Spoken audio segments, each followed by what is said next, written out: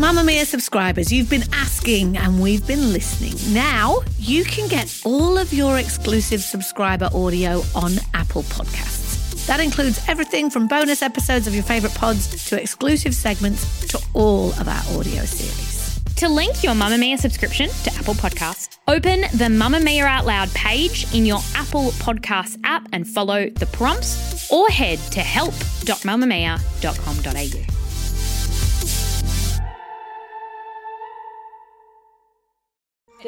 You're listening to a Mamamia podcast. Mamamia acknowledges the traditional owners of the lands we record this podcast on, the Gadigal people of the Eora Nation, as well as the Wonnarua and the Gamilaroi people. We pay our respects to their elders, past and present, and extend that respect to all Aboriginal and Torres Strait Islander cultures. From Mamamia, hi, I'm Claire Murphy. Welcome to The Quickie, getting you up to speed daily. Last week, a stack of Aussie sporting codes introduced new rules around the inclusion or exclusion of trans women in elite women's sport. It has again put trans women here in Australia in the spotlight as mainstream sport and society in general try to control how those who have transitioned fit in.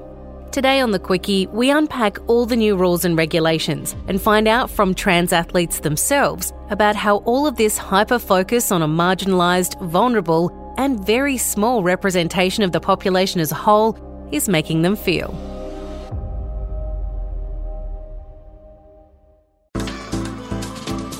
Move by Mamamia is the exercise app for anybody, anywhere. And in case you missed it, we dropped a brand new stretching collection that can be used to improve mobility and bookend your favourite sweat sessions. Mamamia subscribers get unlimited access to Move, and we drop new workouts every single week. If you're on the hunt for movement that makes you feel good, head to move.mamamia.com.au and use the code MOVE10 to get $10 off a yearly subscription.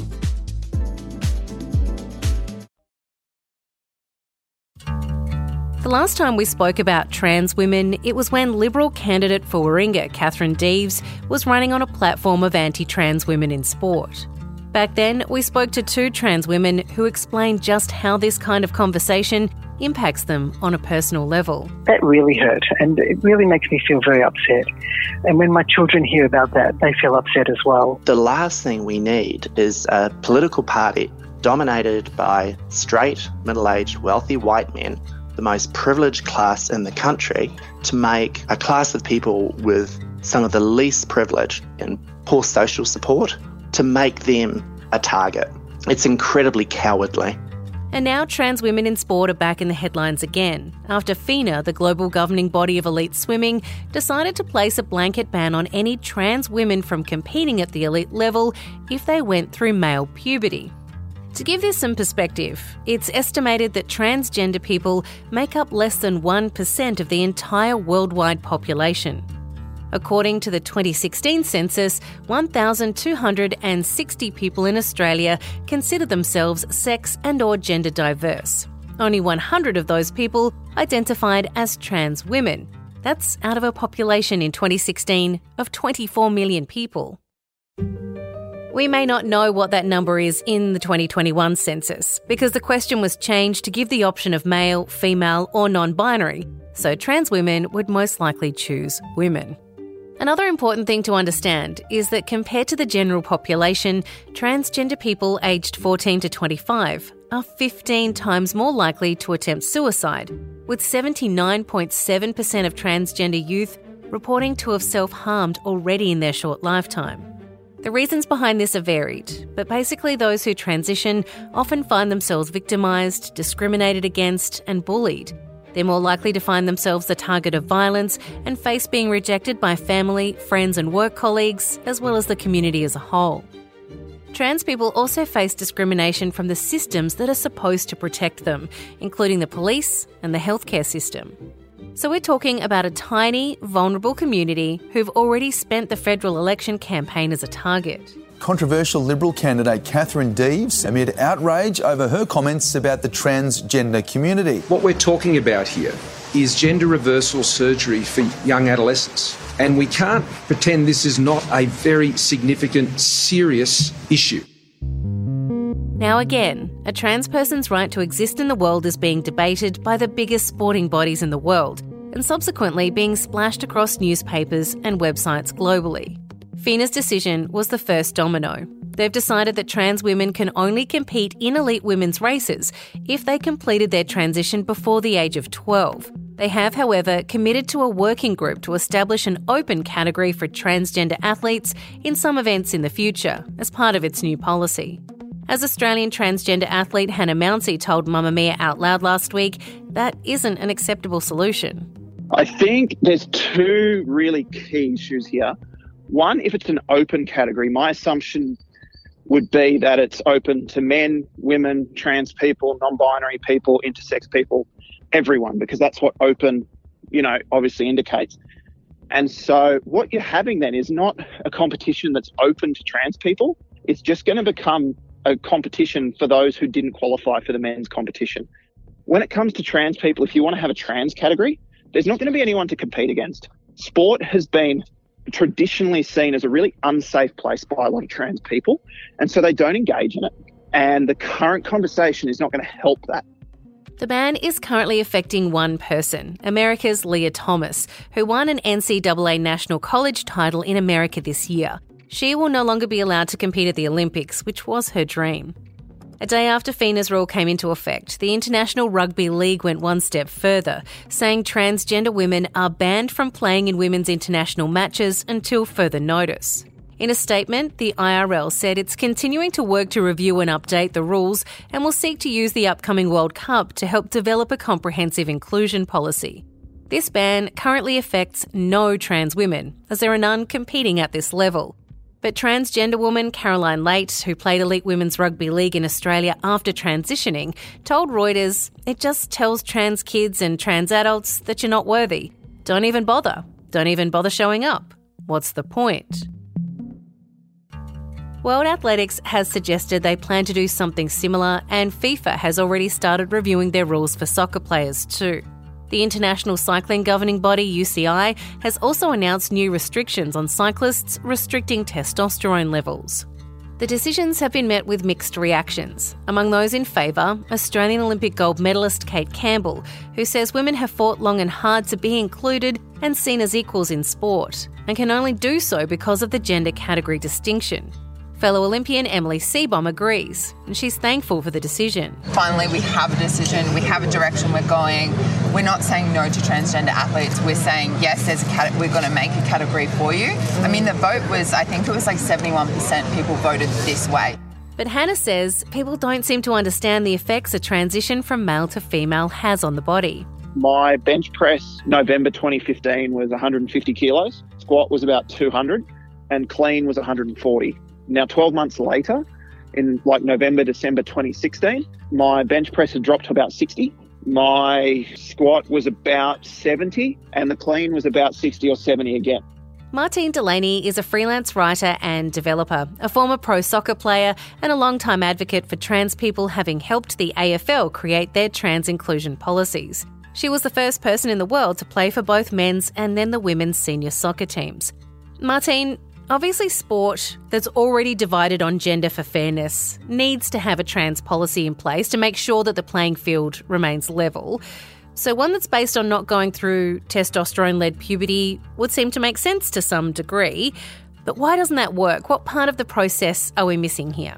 I think the best way of comparing it is if you look at in our society and most sort of Westminster-style democracies, the judiciary, the justice system has always resisted government attempts to introduce mandatory sentencing, because the problem with that is that as soon as you start making things mandatory and blanket, you then remove the ability to provide justice to an individual.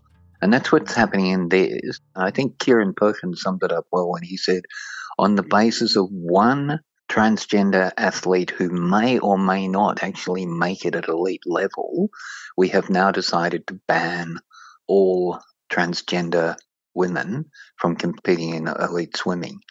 And I think by their nature, blanket bans are an inherently discriminatory thing. They remove the rights of all individuals to fair treatment. So I'm not sure how they talk about it being a fair thing. because it can't be. Martine, can you talk me through what it actually takes for someone, say, for example, who used to compete in the men's competition, who then transitions and applies to compete in the women's competition?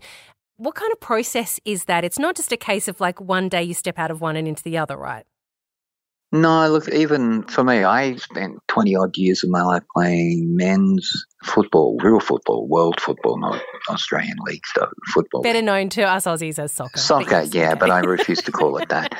I spent 25 years playing that around the highest levels, sometimes in the highest levels here in Tasmania.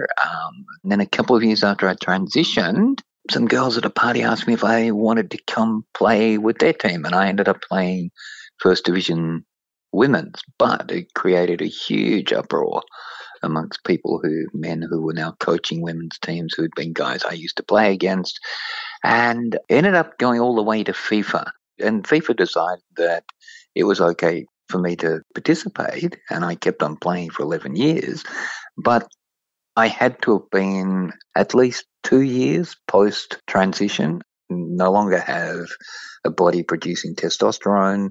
Nowadays, they have limits of 5 nanomoles of testosterone per litre of blood, which they're talking of reducing to 2.5 nanomoles. And that in itself poses huge health risks for any trans woman who attempts to compete at any serious level of sport.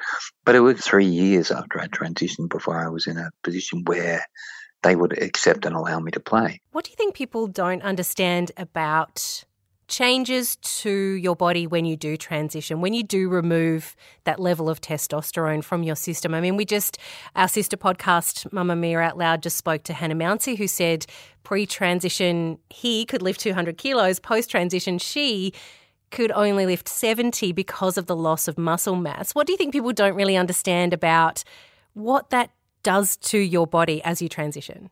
There is muscle mass loss, and I think the FINA may have been using some quite selective scientific data to back their stuff, because they seem to be trying to insist that there is no loss of musculature. But yet I do drastically change the process of getting firewood to my back door for my wood eater, because I could not lift anywhere near the loads of firewood I used to walk up the back steps with prior to transitioning, because I was a lot weaker. You begin to get to a situation where your body starts to build up dangerous levels of lactic acid. So recovery time, for me as a football player, I had to try and maintain a higher level of fitness. It's not as straightforward as FINA would like to make it look. Martine, what's driving this at the moment? We've seen trans women in the spotlight where sport is concerned a considerable amount of time this year alone. Is it that there are women in the sport who are worried about this level of fairness, like Kate Campbell? Because, I mean, from an outsider's perspective looking in, it makes it sound like there's hordes of trans women at the gates trying to bash their way into women's sport. I don't think there are any more trans women attempting to compete at elite or semi-elite levels in this country or around the planet than there were 20-odd years ago. There doesn't seem to have been a huge increase in numbers. I think with all that's happening in the United States, where state after state after state is banning trans women from participating in school sports, in college and school sports, it turns out I think there are 4 or 5 young trans athletes competing across. It's like, hello, what is this about? And I don't know. You can be accused of conspiracy theory stuff, but sport is a handy place to raise the spectre of transgender people destroying the world of sport. The overwhelming majority of this discussion is about transgender women not being able to compete in women's sport. While there are nearly 30 bills in progress in the US, for example, many of them facing legal challenges that require children to prove their gender assigned at birth if it's disputed. 22 of the bills are specifically written to ban trans girls and women from joining female sports teams. Only 6 also include boys and men's teams too. The idea is to protect women's sport from those who are formerly men competing at an advantage, something viewed as unthinkable for someone who transitioned genders from female to male. However, as Martine mentioned, There are few completed studies on whether younger transgender athletes have a measurable advantage over cisgendered athletes. So is there a better way of being inclusive of female trans athletes at the elite level rather than just enforcing a blanket ban? Martine says, while one code in particular hasn't got it completely right, it's the best they've come up with so far. I got involved in the AFL's trans policy development in the tail end of that, the consultancy process around what they'd come up with. And there are lots of problems with the AFL's policy, I think, but at the same time, they deal with it on an individual basis. It's about the individuals. Like Hannah Mounsey failed because Hannah's huge, even with her reduced weight, her size, her sprint times and everything else meant that she fell within the male parameters rather than female. And they said, no, you can't. It's possibly unfair in some ways, but it does give that possibility of ensuring you're acting fairly with an individual rather than simply saying we all need to be kicked out. This episode of The Quickie was produced by myself, Claire Murphy, Gemma Bath, and our executive producer, Siobhan Moran-McFarlane. Audio production by Tom Lyon. And if there's a news story you want us to check out for you in a bit more detail, here's how you get in touch. Shoot us an email, thequickie@mamamia.com.au, or you can DM us on a stack of socials, Facebook, Instagram and Twitter.